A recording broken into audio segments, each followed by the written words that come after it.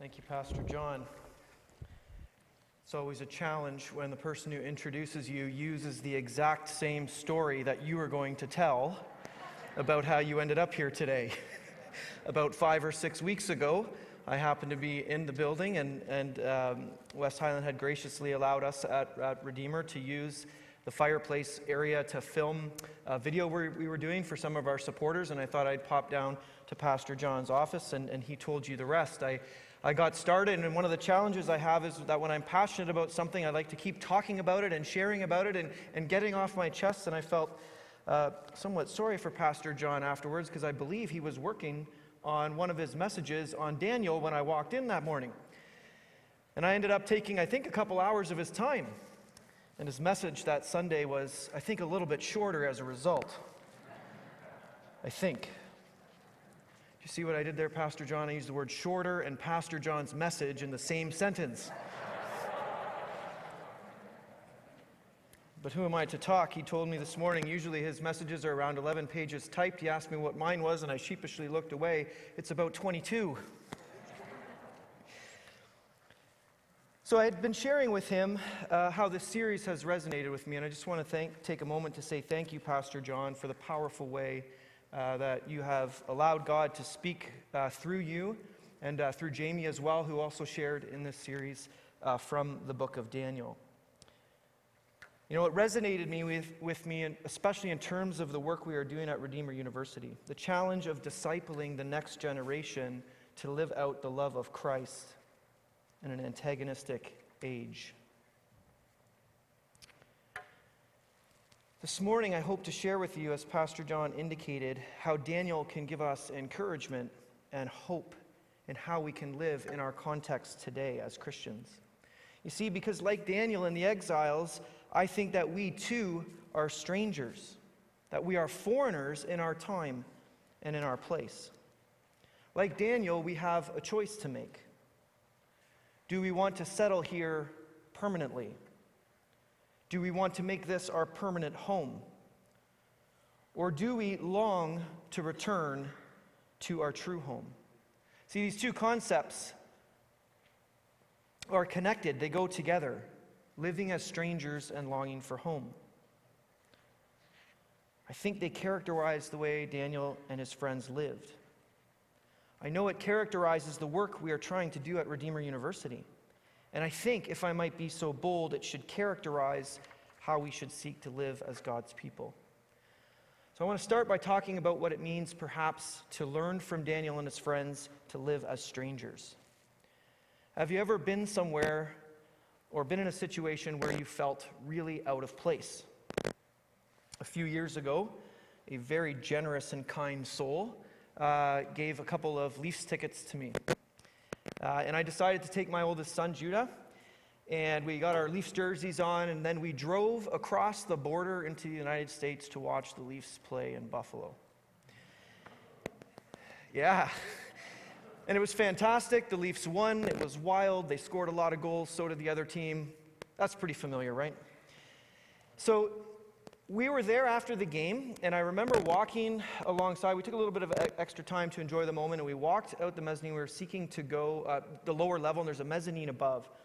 And we were trying to get out the exit doors to get back to our vehicle. And there was a group of Sabres fans, a large number of them up on the mezzanine, and there were a couple of Leaf fans. This was well ahead of us, and I saw them yelling at each other, and eventually a can was hurled down at the Leafs fans below. And there was this antagonism there, and I immediately felt, for myself and my son, here we are, clearly identified as Leaf fans with a hostile Buffalo Sabre crowd. Feeling like strangers, expecting hostility for the identity that we clearly displayed. For some of you, that experience might be much stronger than what I had just at this one hockey game. Perhaps you recently moved to this area. Or maybe you're even new to Canada and have come from somewhere else. And that feeling of being in a different place, of being a stranger here is still very sharp for you. See, for Daniel and Hananiah and Mishael and Azariah and the other Jewish exiles, this sense of being strangers would certainly have stemmed, I think, from some difference in language and culture. But ultimately, I think the Jewish exiles were strangers and remain strangers because they remained focused on serving God. And I don't think it was any easy thing to live that way. And so I think the first thing they faced is they came to the understanding that they lived in a way that was surrounded by temptation to lose sight of God. They were surrounded by temptation of all that Babylon had to offer. So if you do have your Bibles with you, I'm going to be jumping around a fair bit. I apologize for that. But I'm going to kind of take us through, skips and steps through Daniel a little bit, and then here and there to some other passages. And sometimes I'll just summarize, and hopefully it's been familiar to you from this series. But in Daniel chapter 1, already in verse 3, we learn that it's a pretty unique set of people here that have come to Babylon. Daniel tells us that they are from the royal family in verse 3 and the nobility. In verse 4 of chapter 1, they were young men without any physical defect, handsome, showing aptitude for every kind of learning, well-informed, quick to understand, qualified to serve in the king's palace. And that the king set about to teach them the language and literature of the Babylonians. You see, Daniel and the other Jewish exiles did not have to remain strangers for long. They were learning the language and the culture. They were incorporated automatically by the new names they received into the religion of Babylon. And think about how tempting it must have been for them to simply accept that and assimilate into that culture. They would have been used to that kind of power and authority and wealth and comfort from their own experience in Judah. And so they're surrounded by this temptation to compromise. And we see this throughout the whole book. Chapter 1 talks about the rich foods, the choice meats and wine of the king's table. In chapter 2 and chapter 4, do you remember Daniel's interpreting dreams? He's got this knowledge that no one else seems to have. Think of how he could have leveraged that for his own advancement and his own power. In chapter 3, Pastor John's powerful message on the rhythmic pull and lure of Babylon. Remember that verse, the sound of the horn, the flute, the zither, the lyre, the harp, and all kinds of music. The rhythmic way that came across, that spoke powerfully to me. What a temptation to compromise, to give in, to belong. In chapter 5, King Belshazzar offers Daniel rewards of gold and purple robes and power throughout the realm.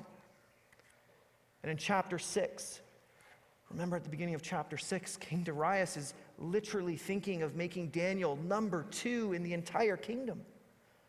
All Daniel had to do was for 30 days pray to him. That's it.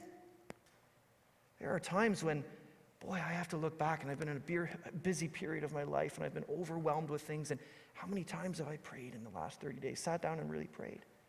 Just for 30 days, and he could have been number 2 in the kingdom. And in chapter 10, we're reminded again of the material comforts that were available in an ongoing way. Choice foods, meats, wines, lotions, etc. See, Daniel and his friends were surrounded by things that could easily have become the focus of their work and their lives. Comfort, entertainment, wealth, and of course, power. It must have been so tempting for them to just compromise and join in. See, we live in a world today, I believe, where there is riches and comfort and entertainment beyond anything seen before in human history. It makes Babylon seem cold and barren and boring. And we are surrounded by similar temptations, including to power. Yes, even power. We are used to such great individual autonomy and control of our own lives, which is a form of power. So one of the questions I have been challenged with throughout this series, and I think one of the questions at Redeemer we try to challenge our students with in an ongoing way, and I think a question that we need to challenge ourselves with as believers is, are these things of our world today slowly becoming the central purpose of our lives? Would we cling to them? Would we make compromises to preserve them? See, Daniel and his friends in exile did not compromise. And this was a central thing that marked them off as strangers in that land. I think as a result, they were faced with a tremendous amount of hostility. Their rejection of Babylon results in an anger towards them, a hostility, a sense that people want to undo them. In Daniel chapter 3, verse 13 has a curious phrase, and it's repeated twice, that Nebuchadnezzar was furious. And one of the verses says he was furious with rage. In chapter 6, we see administrators and magistrates backstabbing Daniel, trying to undo him and bring him down. Why? Because he's a stranger. He won't participate in the same schemes and purposes and values that they do, and they conspire to undo him. And in chapter 10, as we learned a few weeks ago, it wasn't only opposition from people, but the very forces of darkness were at work. Remember that verse, I think it's verse 13. The prince of Persia resisted me, the messenger that was sent to help encourage Daniel. See, when we don't fall down and worship false gods, when we don't compromise, when we resist living for the idols of our age, we will be viewed as strange and different in the eyes of the world. I can tell you this is true in my work at Redeemer. When we seek to remain faithful to a Christian perspective in university education, people look, like when I'm in meetings in the post-secondary sector, it's a strange thing that we do that.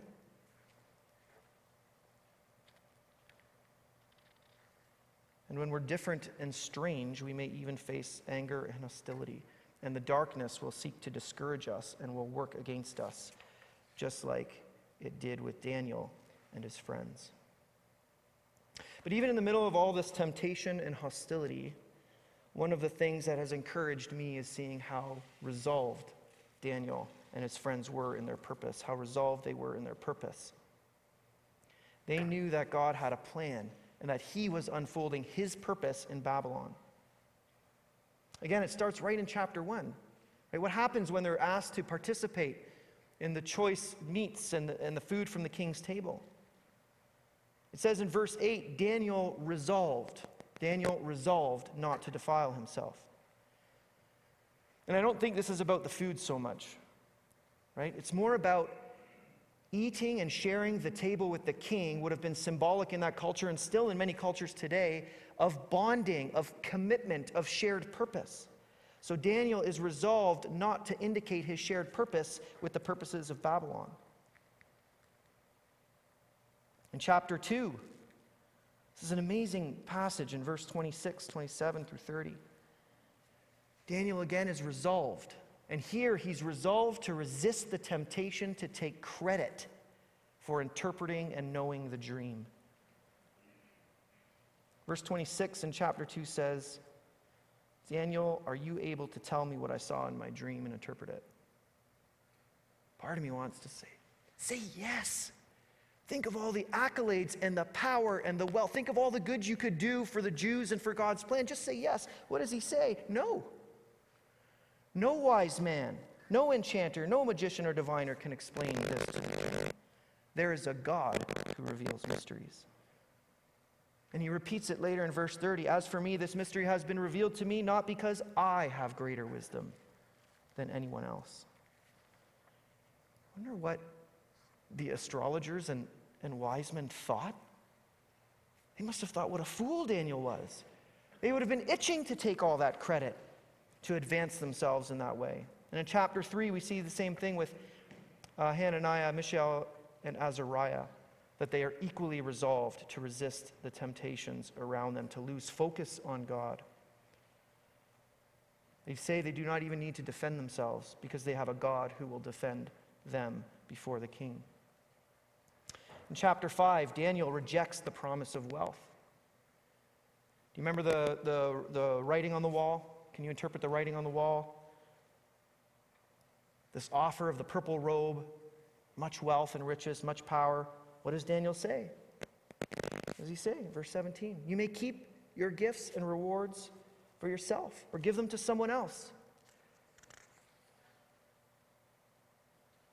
And in chapter 6, even the other administrators and magistrates and wise men are forced to acknowledge the laser-like focus on God and his purpose and his plan in Daniel. What do they say in verse 5 of chapter 6?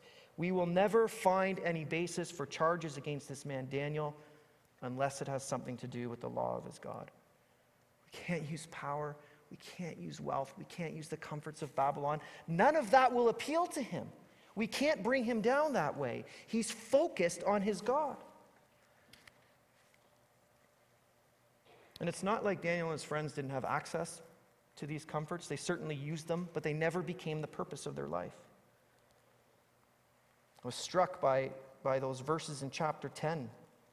The 21 days I ate no choice food, no meat or wine touched my lips. I used no lotions. I'm not a big lotions guy. What kind of lotions must these have been? This recalled to me, I don't know how many of you remember when Pastor John shared about his love for essential oils. Do you remember that? Remember when Pastor John talked about that? Or was it Andrea's love for essential oils? Andrea's love for...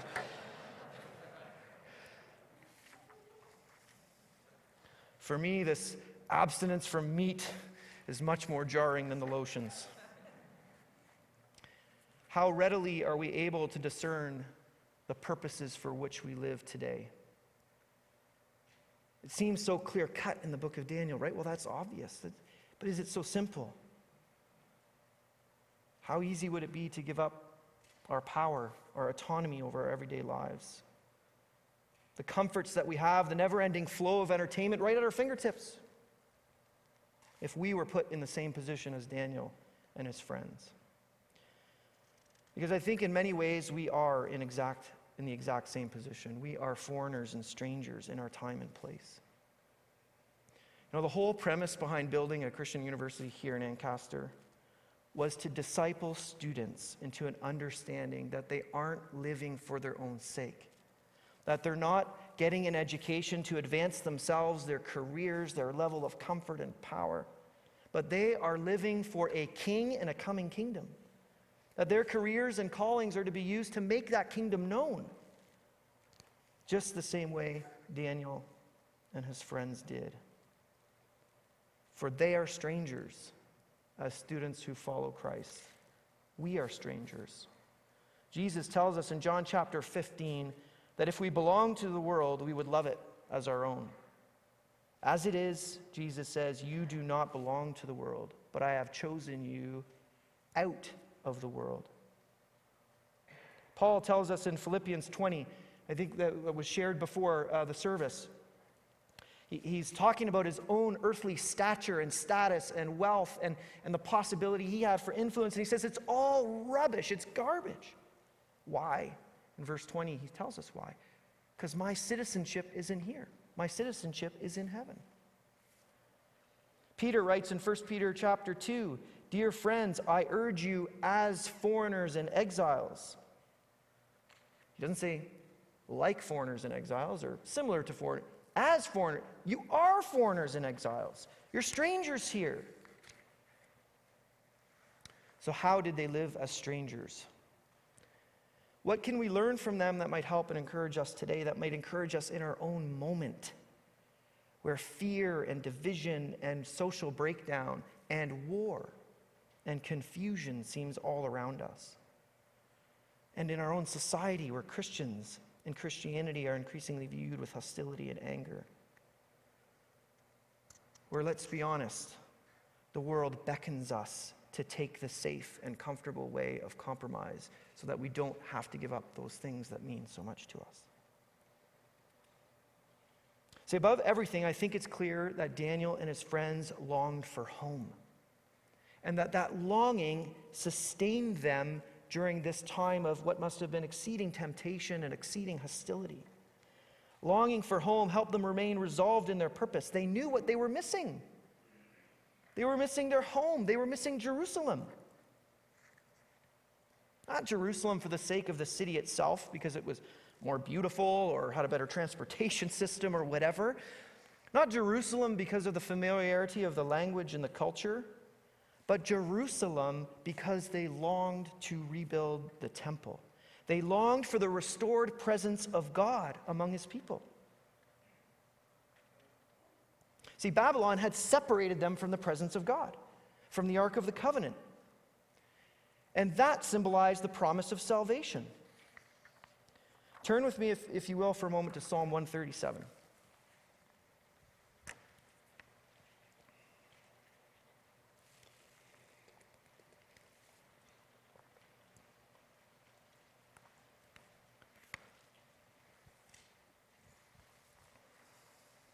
A song of lament. Psalm 137. It's the Jewish exiles, right? A psalm remembering and lamenting the lament of the Jewish people in exile. By the rivers of Babylon, we sat and wept when we remembered Zion. There on the poplars we hung our harps. For there our captors asked us for songs. Our tormentors demanded songs of joy. They said, "Sing us one of the songs of Zion." How can we sing the songs of the Lord while in a foreign land? If I forget you, Jerusalem, may my right hand forget its skill. May my tongue cling to the roof of my mouth. If I do not remember you, if I do not consider Jerusalem my highest joy. Can you see the Babylonians witnessing the longing for home among the Jewish exiles? How it must have mystified them? How it must have boggled their minds? Jerusalem? Seriously? A city reduced to rubble? A city where only the poorest and lowest remain? What's wrong with Babylon? Haven't you noticed the riches all around you? Haven't you noticed the power of our kingdom? The arts, the culture, the beauty of the gardens, the works of art? And so they mock and torment the Jews in exile. Tell us about this God of yours. Let's hear your songs about him. Maybe then we'll know what makes him so great and so much better than all of the wealth and beauty that surrounds you here. The desire, the longing for Jerusalem, the longing to rebuild the temple, to experience once more the covenant promise of God. This allowed Daniel and the exiles to press onward, to remain resolved. It's the same longing that we want to build in our students at Redeemer, the same resolve. It's the same longing and resolve that should characterize us as strangers today, strangers who follow Christ. And isn't that exactly how Paul describes his situation in chapter 3 of Philippians? Where he says, "I press on to take hold of that for which Christ Jesus took hold of me. I do not consider myself yet to have taken hold of it, but one thing I do, forgetting what is behind and straining forward toward what is ahead. I press on toward the goal to win the prize for which God has called me heavenward in Christ Jesus." I press on toward the goal to win the prize. What's the prize? It's eternal life with Jesus. It's being forever in God's presence. So how do we do this? How do we forget what is behind and press toward the goal? I think first we learn from Daniel that we must be committed to prayer. Prayer is a way we commune with God. It's how we explicitly focus on spending time with him. Did you notice during the pandemic, when we missed our families or we had a Christmas gathering, people would do this over Zoom? Did any of you do that? Maybe, did you do that over Zoom? Did you have any get-togethers on Zoom at all? Nobody in here had any? So, okay, there we go. Yeah, we wanted to somehow be in people's presence when we missed them. We wanted to take some time to be with them in some way. You know, married couples often do this. They have a date night. Why do you have a date night? You're home together. Why do you have a date night? Because you have kids and you've got bills and you've got jobs, you got everything else. You might be around each other, but you really don't have any presence with each other. In fact, Anna and I are overdue for a date night. So if you have any volunteers that want to come and take our kids, let me know after the service. See, in Daniel, we repeatedly see a desire, a need to spend time with the one whose presence they miss, whose presence they long for. Remember those verses in chapter 6? King Darius issues this proclamation, "Everybody must pray to me." And what does it say there? It says, Daniel kept on praying to God. 3 times a day he got down on his knees and prayed, giving thanks to his God, just as he had done before. Throughout the book, prayer is present at every turn. Living as aliens and strangers, as exiles in the world around us, we need to pray. 1 Thessalonians 5 verse 17 says we should pray continually or without ceasing. The second thing I think that characterized Daniel and his friends as they longed for home was that they were grounded in knowledge. Daniel and his friends remained rooted in the knowledge of God and in the scriptures and in seeking understanding of his work in the world. This is odd, right? If If we just take a step back and think about this. At the end of chapter 1 in Daniel, I think it's in verse 20, there's this amazing verse. Right? Like after they go through this period of training, and the king questions them, it says this in verse 20, in every matter of wisdom, in every matter of wisdom and understanding about which the king questioned them, he found them to be a little bit smart, a bit better, 10 times better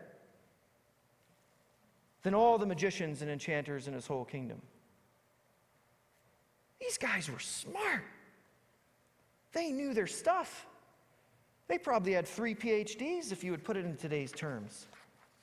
And yet that is not the knowledge that mattered most to them. Doesn't that strike you? They knew so much, and yet what do we see throughout the book? What mattered most to them was God's plans and his purposes as he revealed them.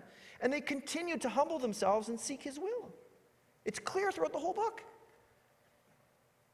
In Daniel chapter 9, Daniel says, I, Daniel, understood from the scriptures the word of the Lord given to Jeremiah the prophet. I understood the desolation of Jerusalem. We see the same firm knowledge at work in Hananiah, Mishael, and Azariah in chapter 3. Bow down, you'll go in the fiery furnace. And what do they say? If we are thrown into the blazing furnace, the God we serve is able to deliver us from it. And he will deliver us. But even if he does not, we trust in him. They were rooted in their knowledge of who God was and how they could trust him and his plans for their lives. But they also knew that God was the source of all truth and knowledge. And this is something that is so lost in our day.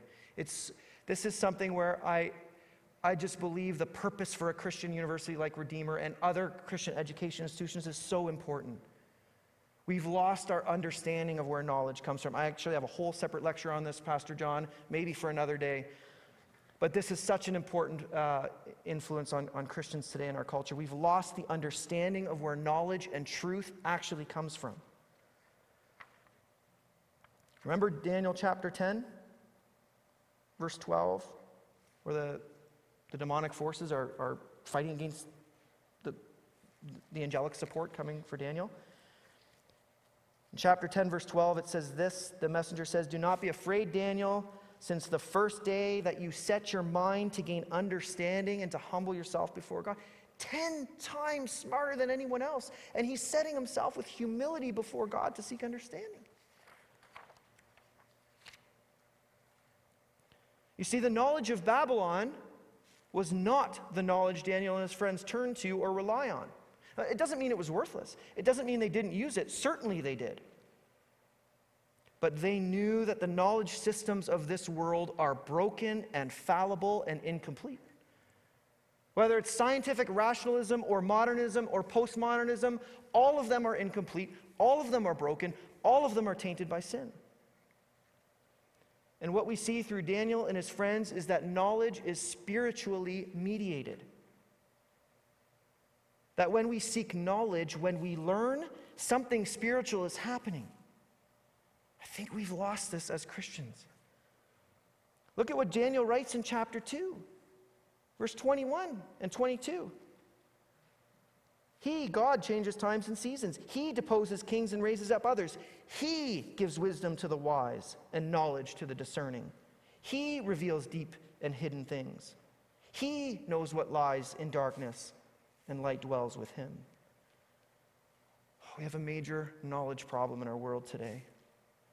There is so little humility in the sharing of opinions and studies and ideas, in the categorical dismissal of the views of others. And as Christians too, we have forgotten the humility of understanding that the knowledge of this world is imperfect. And what happens? What happens when we forget that? So many Christians get all caught up on the issues of the day and get caught up in their own purposes and goals in the here and now, taking sides. And they seem to forget the cosmic story of God's work in the world. You know, it's why I'm so passionate about Christian education. Not just at Redeemer, but at all levels. Grounding followers of Jesus in a spiritual understanding of knowledge is critical. Because there is no study, no book, no opinion, no theory, no philosophy that we can ground ourselves in as our base starting point for understanding the world and ourselves other than the story of God's work in the world. Anything else is false. And as followers of Christ, we must keep in step with the Spirit as we learn and discern. We must be rooted in God's unfolding story of redemption. Because when we don't, we get absorbed into all kinds of other stories and purposes. And soon we end up more committed to the home we are in and the various movements to change things in the here and now than we're committed to the home that Jesus calls us to and bringing others there with us. So being committed in prayer and grounded in knowledge helped Daniel and his friends to also be peaceful in response. Peaceful in response to the hostility and the injustice and the paganism that came at them from every side. How must they have felt crushed by Babylon? When Babylon set up false gods, restricted their freedoms, destroyed their homeland, and generally behaved in a despotic and tyrannical manner. Whether it was facing the lion's den or the fiery furnace, their response was amazingly always peaceful. I don't mean it was kind. It was peaceful. It was convicted. It was clear. It was not violent or angry. See the contrast there with Babylon? Nebuchadnezzar was furious with rage. Daniel and his friends are calm and convicted and peaceful. We live in a world today where anger and outrage is not only a common response, I think unfortunately it's increasingly a valued and expected response. Social media is awash with self-righteous anger. And look, I don't stand here before you claiming to be innocent. I read things and it makes me feel angry. That's not just, something must be done. I better share this, my view and my anger over this issue. When is the last time you've read an angry Facebook post and it convinced you that you're now going to totally change your position and share the position of the other person?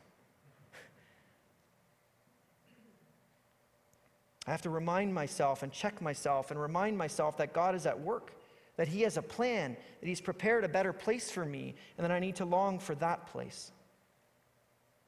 You see, an angry response doesn't point others toward God, but a peaceful response can.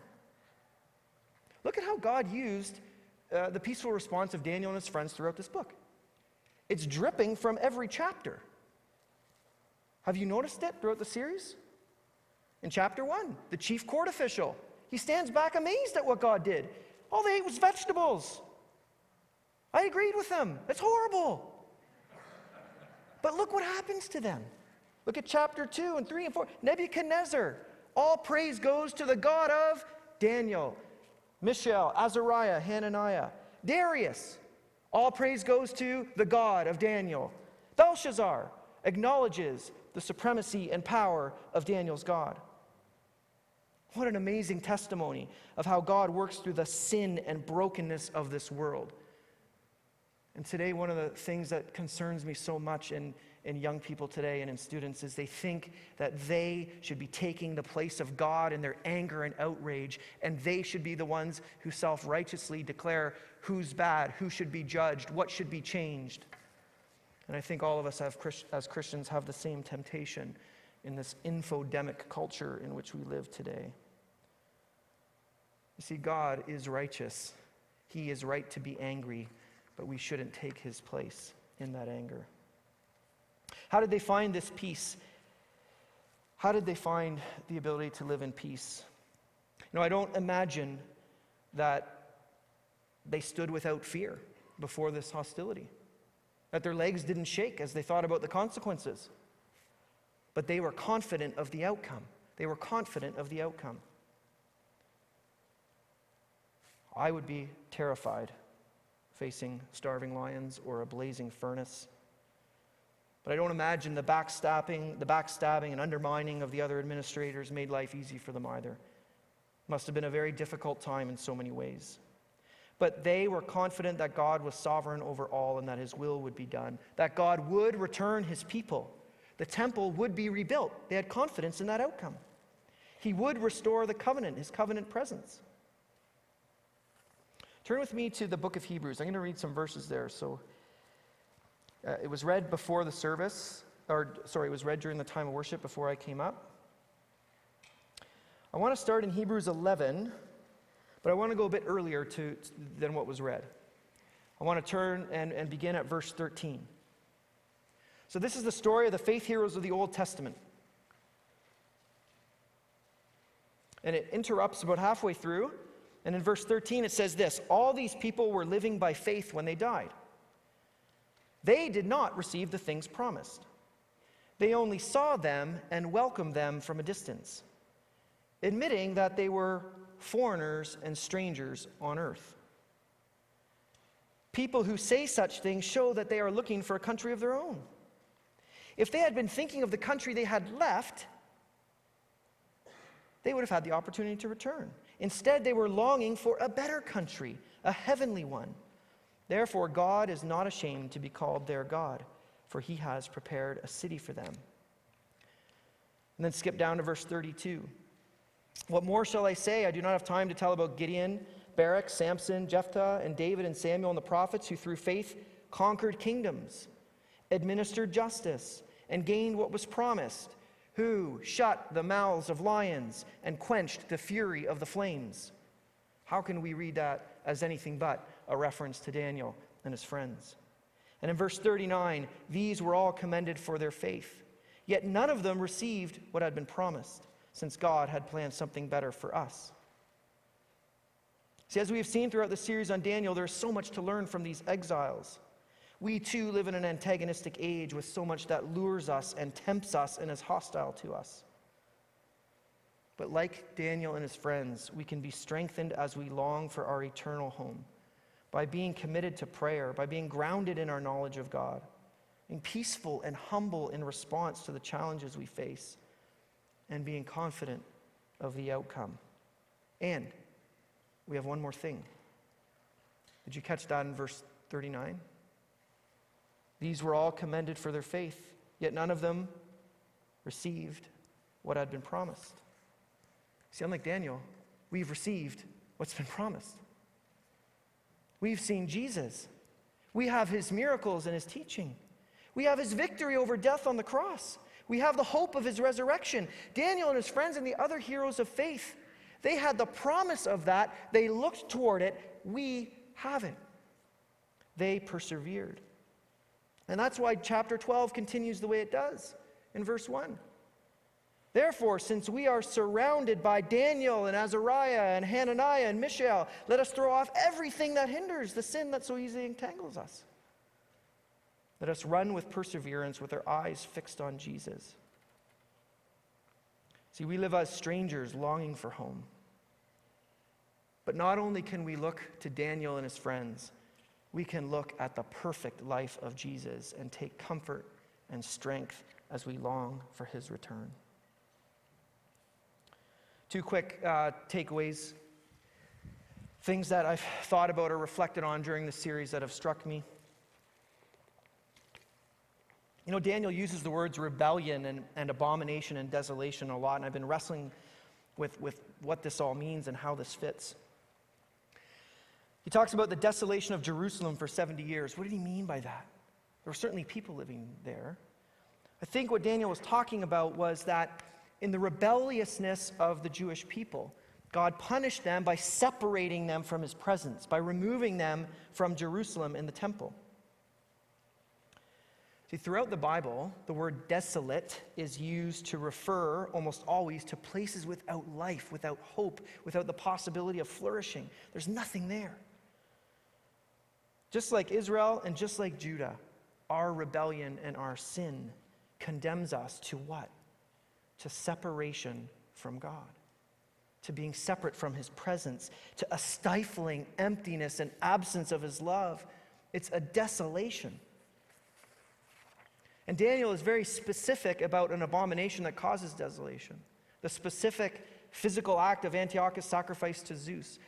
Literally, the worship of another god at the heart of the temple, the heart of God's dwelling place. So easy for us to look at that and judge Antiochus. But how easy is it for us to each be our own Antiochus today? For where is God's temple today? Isn't it us? Isn't it us collectively? 1 Corinthians 3:16 says, don't you know that yourselves are God's temple? That God's Spirit dwells in the midst of you? 1 Corinthians 6 verse 19 says, do you not know that your bodies are temples of the Holy Spirit who is in you? So when we put other idols in the center of our hearts, when we replace God's presence there with the worship of other things and other purposes, whether that's entertainment, whether it's our own political views and desires, whether it's our own self-righteousness, whether it's power or wealth, or whether it's sins that drag us down like alcohol and lust, whatever it is, we nudge God out of the center of his home, which is our hearts. And we replace him with other things that will leave us feeling empty and hopeless and desolate. You know, I fail so often to protect this temple that I can become very discouraged. So many other things crowd into my life. We fight against the sin that entangles us, but entangled we become anyways. But we don't have to despair because we know we are secure in Christ's victory. Some of you may have noticed I avoided the hardest verses of Psalm 137, but let's just go back there and let's deal with them anyway.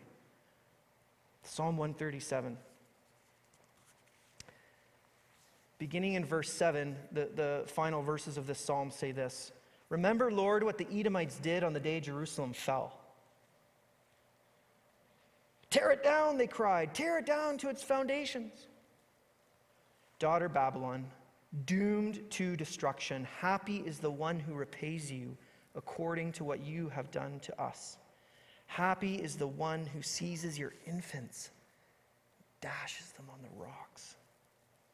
There's some hard verses. I grew up in a church that sang the Psalms, and we would sing this psalm, and I would, what are we singing? Can God really find happiness and joy in dashing infants? That's a really difficult question. I would suggest that if you want the answer to that, you email Pastor John after the service. But look at what this psalm is saying. Edom and Babylon, these are what separates the Jews from God's presence. This is what destroys the temple and removes them from the land where God dwells. But God will have the victory. And for us today, we know this psalm to be true. The things that separate us from God, the Edoms and Babylons, the sin and death that separates us is defeated. And all the things that Babylon and Edom give birth to, the pain and brokenness of our lives, the pain and brokenness of our world, the deceitfulness of our flesh, it's all defeated. It's dashed against the rocks. The head of the serpent's been crushed. We're secure in that victory. Colossians 2 says God has made us alive with Christ. He forgave all our sins. He canceled the charge. He disarmed the authorities and powers and made a spectacle of them, triumphing over them on the cross. This is the hope and victory that animates the church. This is what animates the work we do at Redeemer, preparing students to live as strangers, working for the good of those around us, like Daniel and his friends, but serving a king and a kingdom who is coming, but is not here yet. So many of you have told me how you pray for Redeemer, and you pray for its students. And I want you to know that we are so grateful for that prayer support. It is so needed today. We face increasing pressure to bow to the idols of our time. So thank you, and please continue to pray. Pray that we prepare well the next generation to walk through the fiery flames, to resist the antagonism of this age, and to point others to the victory we have in Jesus. So you, me, we are secure in that victory. no matter how many times we mess up. When we turn to him, he forgives us. And then he reminds us, I have a home ready for you, where there will be no more tears, no more viruses, no more division, no more wars and bombs and nuclear weapons, but a home where all things will be made new. Let's, with Daniel and his friends, long for that day.